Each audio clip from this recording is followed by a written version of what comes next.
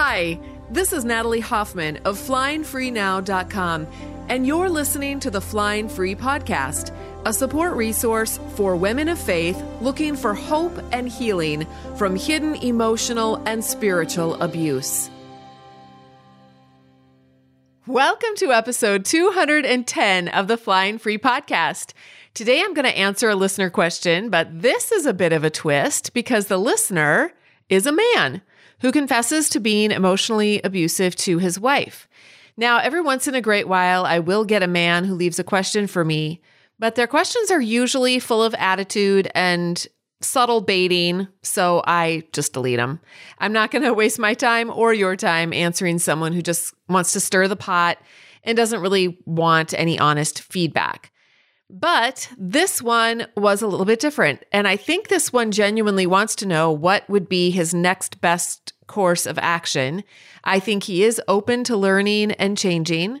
Now, that doesn't mean he will. Only time will tell that story. But right now, I think he has opened the door of his inner world just a crack, and I have some hope that this one may do the hard work necessary to build a new life for himself. So here's the question. Hi, Natalie. This is going to be one of the more interesting sound bites that you've received, I'm sure, but I'm just going to let it rip.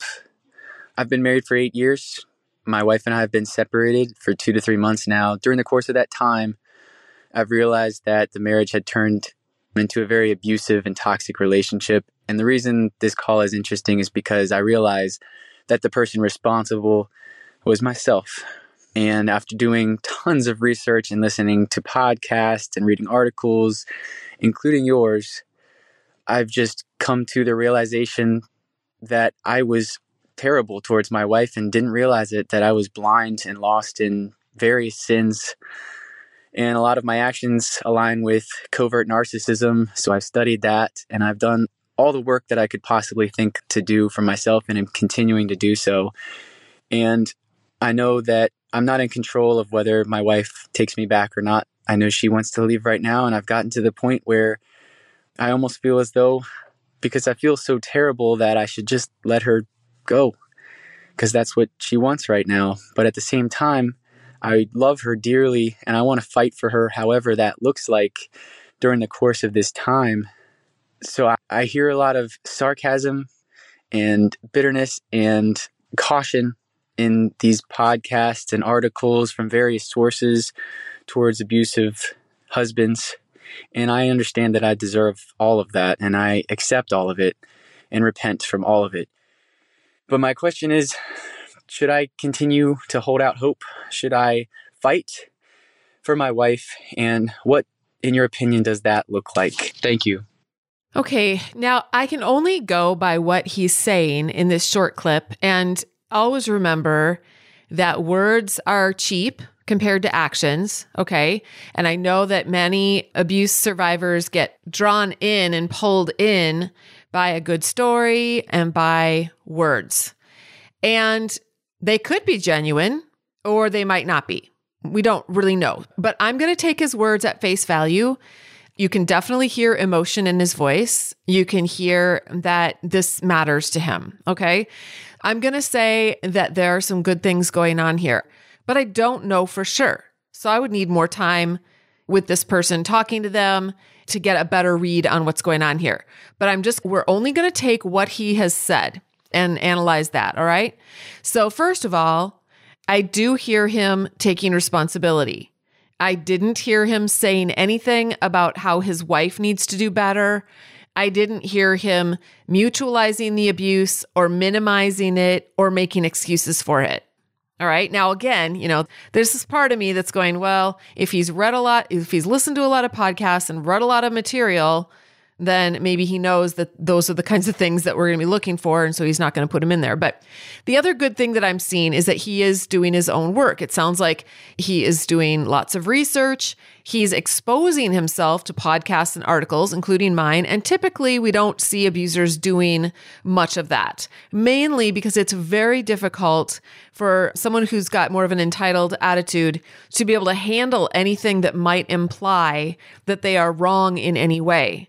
That triggers deep shame in them and they aren't able to go there. And this guy is going there for some reason. Now, why? We're not really sure, but he is going there. So it is possible that he's going there as a challenge to educate himself on the nuances of how an abuse target handles the abuse, what she's being told maybe out there in the advocacy world, and so forth. If someone is a highly intelligent, covert narcissist, they could use this information to their advantage. It can be seen like a big chess game in which exploring the opponent's psyche increases the covert narcissist's ability to continue to abuse in extremely subtle ways. Now, if that's what this person is doing, he did a pretty good job of covering it. But there is one tell that he gives away. And that's when he exposes his belief that abuse survivors and advocates are offering sarcasm and bitterness and caution. Those were his words. So he's interpreting the articles and podcast episodes in that light. When he reads a sentence or he hears something on a podcast, he's thinking some version of the thought, hey, that is sarcastic, or hey, that is bitter. And that shifts the weight of responsibility off of him a bit, right? His brain can grab hold of that idea. Yeah, maybe I've got problems, but look it, they're sarcastic, or look it, they're bitter. They've got problems too. Okay. And he might be right. I mean, everyone's got problems, but that is not the point. So creating satire and using sarcasm is very effective at exposing abuse and helping victims unhook from the abuser's universe. You see this in literature all the time. People like Charles Dickens or Jane Austen use a lot of satire and sarcasm in their books. They weave it in there to expose cultural abuse. So this is very common. Is it bad? No, it's actually really, really effective. And I use it.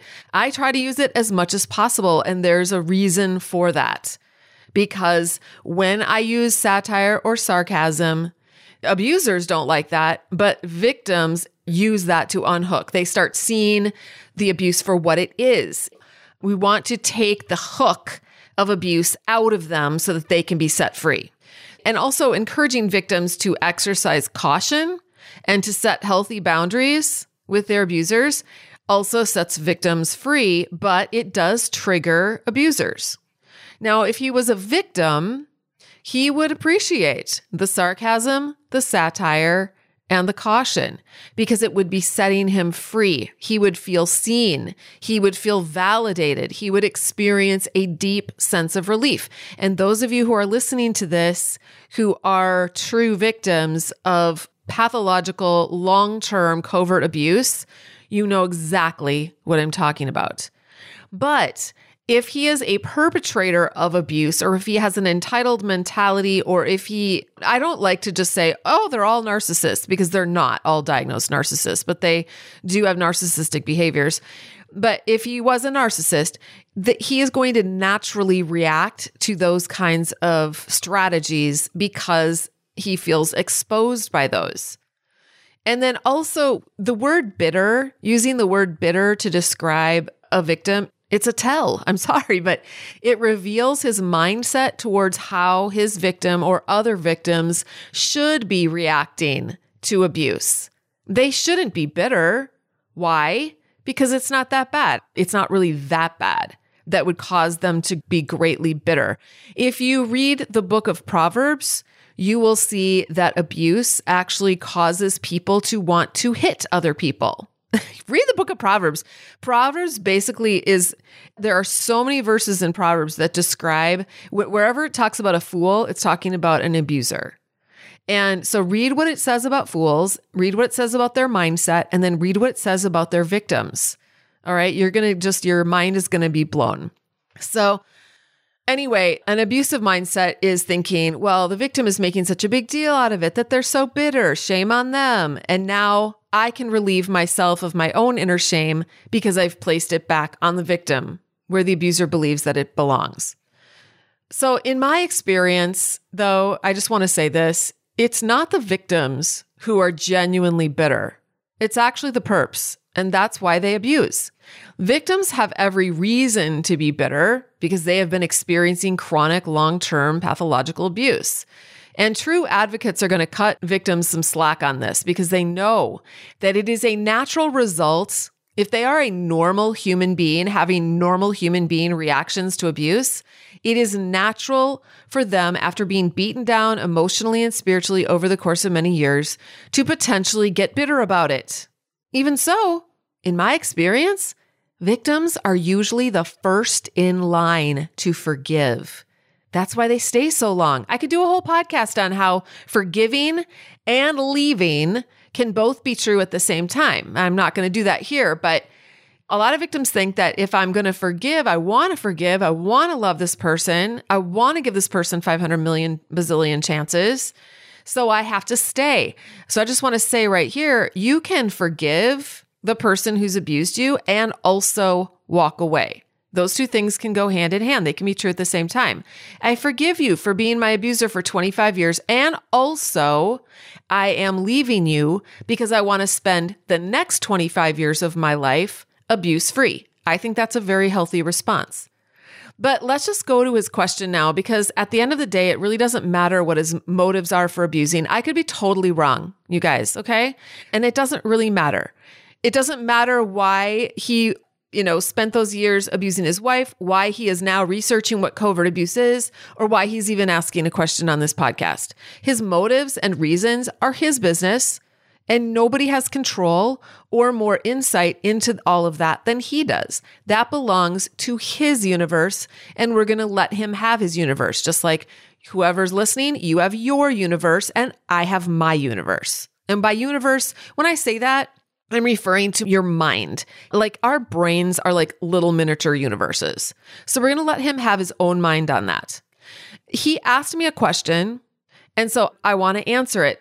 But I'm answering this question on this podcast not to help him, although I do truly hope that he is helped by my answer. I think there is some genuineness in his question, and I really do hope that my answer helps.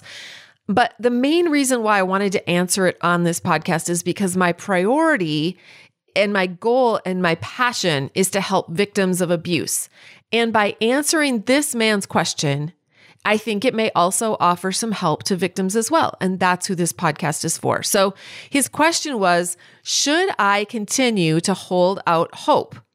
Should I fight for my wife? And what does that look like?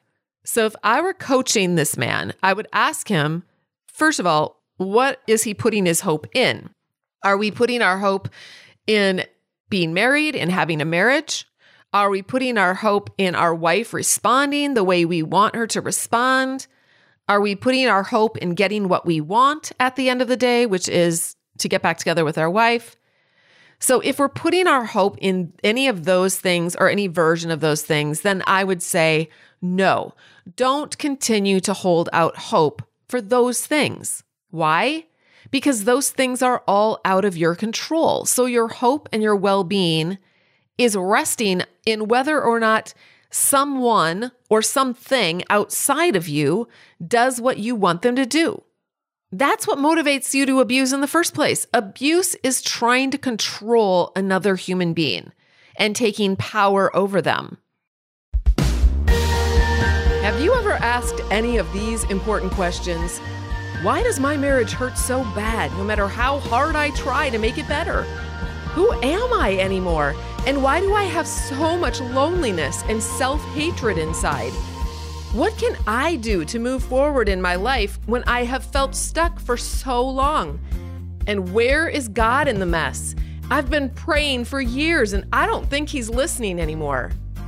If you're a Christian woman in a confusing and painful marriage who feels like you're spinning your wheels, looping on the same problems week after week, I'd like to help you change that.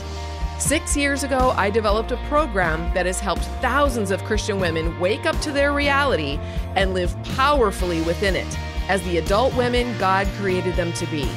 The Flying Free program uses transformational coaching, workshops, classes, and a close-knit community of women to support you on your journey. I'm going to help you find answers to all of those questions Answers that make sense and align with your core values so that you can move forward. In 2023, I'll be reteaching all of my classes to reflect the ongoing training, education, and experience I've had working with thousands of survivors over the past 6 years. So it is a great time to join us. You can get all the details, including reviews, facts, and everything that comes with the program by going to joinflyingfree.com. And I'll see you on the inside.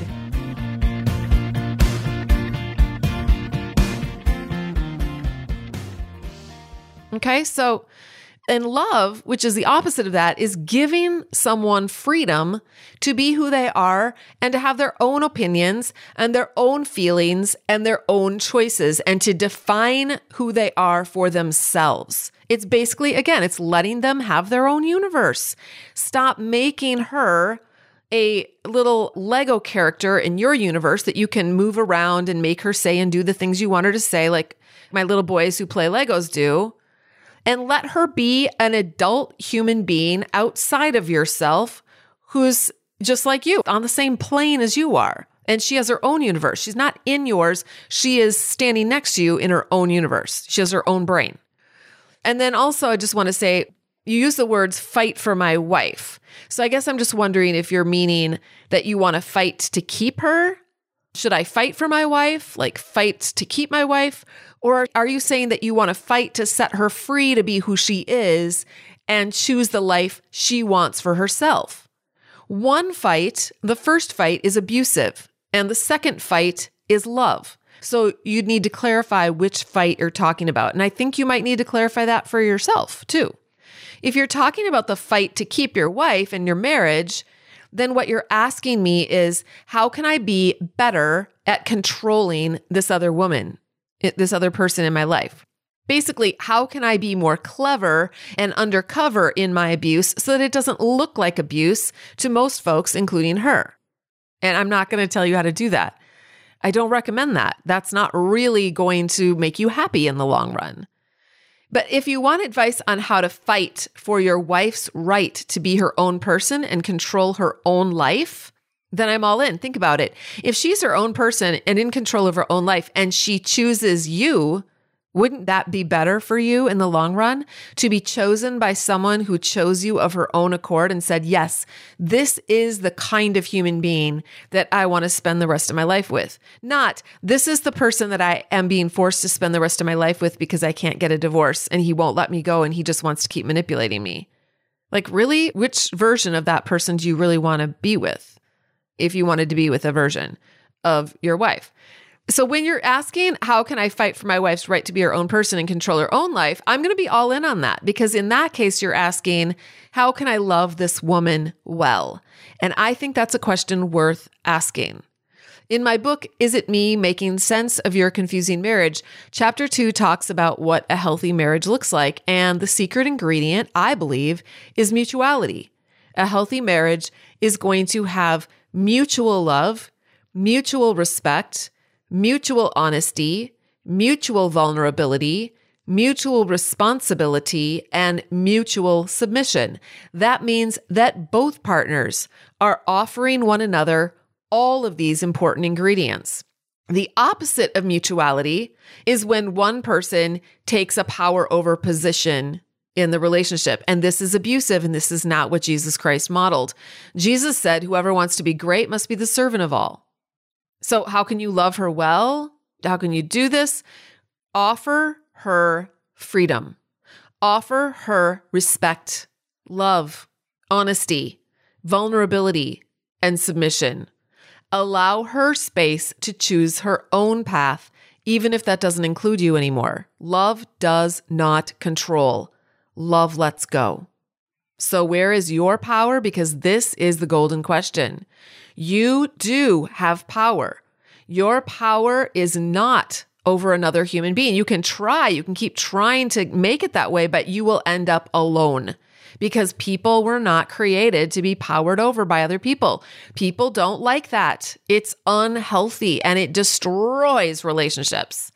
Your power does not lie in what your wife chooses. Your power lies in your choices, in how you choose to show up in this circumstance. So your wife is a circumstance in your life. A circumstance is just a fact, something that's just a fact in your life. There's this woman, she is your wife, she is in your life. But her choices don't belong to you. Only your choices belong to you. So who do you want to be in light of the fact that your wife has left you? Do you want to be the guy who tries to regain the control that you've lost? Do you want to resist and fight reality and say, no, it should not be this way, and create all kinds of dirty pain for yourself and your loved ones? By the way, that never works. It never, ever works. It might work short term. You might be able to manipulate someone to stick around for short term, but many men lose, and women, because I'm not saying that it's only men who abuse. I know women who are abusers. I have up close and personally experienced that. So whether you're a man or you're a woman, if you fight and resist, you're going to create dirty pain for yourself and the people around you. Or alternatively, you could be a man who has the wisdom to accept that you can't control the universe outside of you, nor are you supposed to. But the good news is that you can control one human on this planet. One incredible human being on this planet, and that is yourself. You have 100% control over you. You don't have control over your circumstances, but you do have control over what you believe, over your thoughts, over how you feel, and over what you do. And ultimately, if you are taking control of your thoughts and your beliefs, that's going to impact your feelings and your behaviors, and then that in turn will impact the results that you get in your life. And that's how we change our lives and control our lives. Not other people, just ourselves. So what happens if she decides to file for divorce? Someone once told me when I was married to my first husband that if my husband was not an abuser, because I was going back and forth, well, maybe he's not, he was very covert. Maybe he's not, maybe it's me, maybe I'm the abuser. And if he was the amazing man he claimed to be, he would give me an amazing divorce. That's what this person told me. And I never forgot that. So mine did not give me an amazing divorce, not by a long shot. And I've told so many women the same thing, and they all come back and they're like, yeah, I didn't get that amazing divorce. But here's what I'd offer to you. Here's a guy asking me, what should I do? Give her an amazing divorce if that's what she wants. Support her. Don't try to cheat her out of her fair share. Don't manipulate the kids if you have kids. Get your own help, get your own therapy, get your own support group, and encourage her to get hers. Okay? Do that for you. Do that for your future. Your future belongs to you. Her future belongs to her. Let her move forward into her own future and you worry about yours. Now, is this going to win her back? I don't know. Maybe. Probably not, but it could. But that's not the point, and that's not why you're doing it. You would be doing that because love. Because you love her, you love God, and you want her to be safe and happy and free. And then the amazing thing is that you would be able to move into your next relationship, hopefully with a better grip on what it takes to be a man who can offer a relationship all of those healthy things that I talked about in chapter 2 of my book. And speaking of my book, you can get it on Amazon.com. It comes in Kindle format, paperback, or Audible. And I'll just give you a little quick rundown of the chapters. Chapter 1, you can actually get for free if you sign up to get on my mailing list. I will send you the new episode of the podcast each week. And sometimes I send out other little things too if you're on my mailing list. But I will for sure send you the first chapter of my book. And I also have a companion workbook that is extremely powerful. If you go through the workbook with the book, you're going to get so many light bulb moments as you write down answers to certain questions. I give you questions that will get you really thinking about your relationship and your life and what your beliefs are. And it's going to give you so many insights. You're just going to be completely blown away. But chapter 1, I'll give you the first chapter for free and the first chapter of the companion workbook for free. If you go to my website, flyingfreenow.com, you'll see a little pop-up and then you just give me your name and email and I'll send you that free chapter. So chapter 1 is just basically, is this your marriage? Does this sound like you? What is covert abuse? And then chapter 2, we talk about what a normal marriage looks like.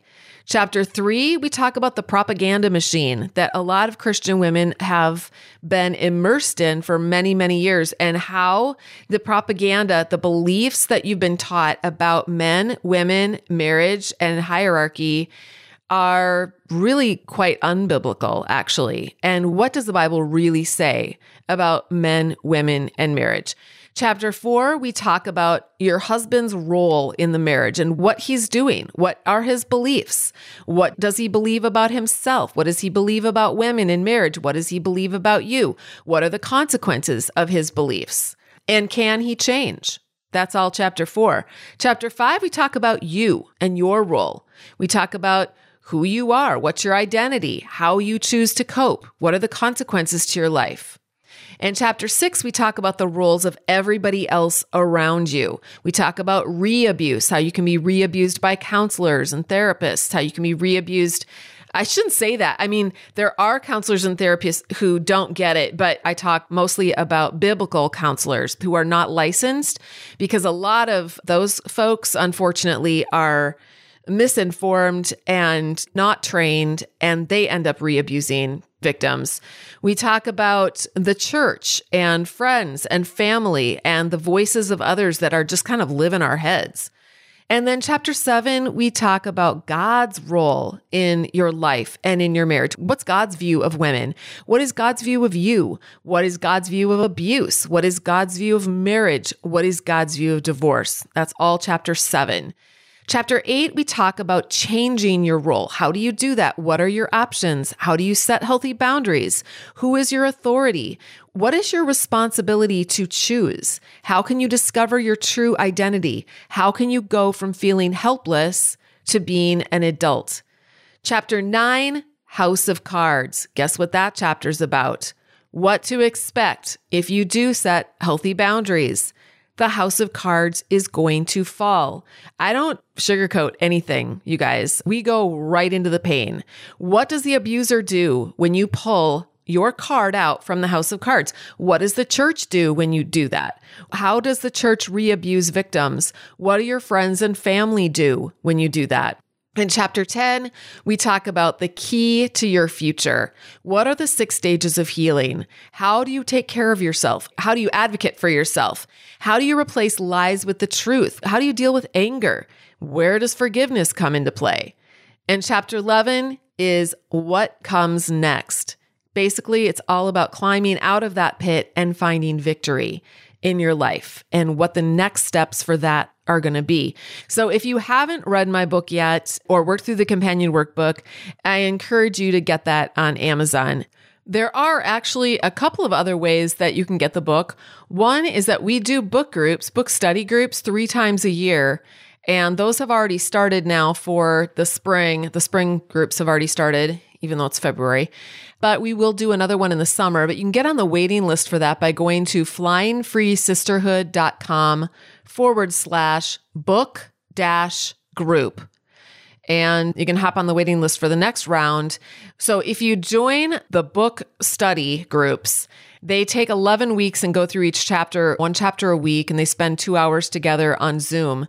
And you will get a copy. You won't get a copy like a traditional copy of the book or workbook, but what you'll get is every week you'll get the chapter of the week of the book and the coordinating chapter of the companion workbook.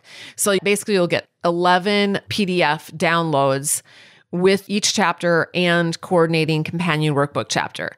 So that's another way of getting the book. If you don't want to buy it on Amazon and you want a PDF download, you'd have to join a book group. But The third way of getting it would be to join the Flying Free Sisterhood program.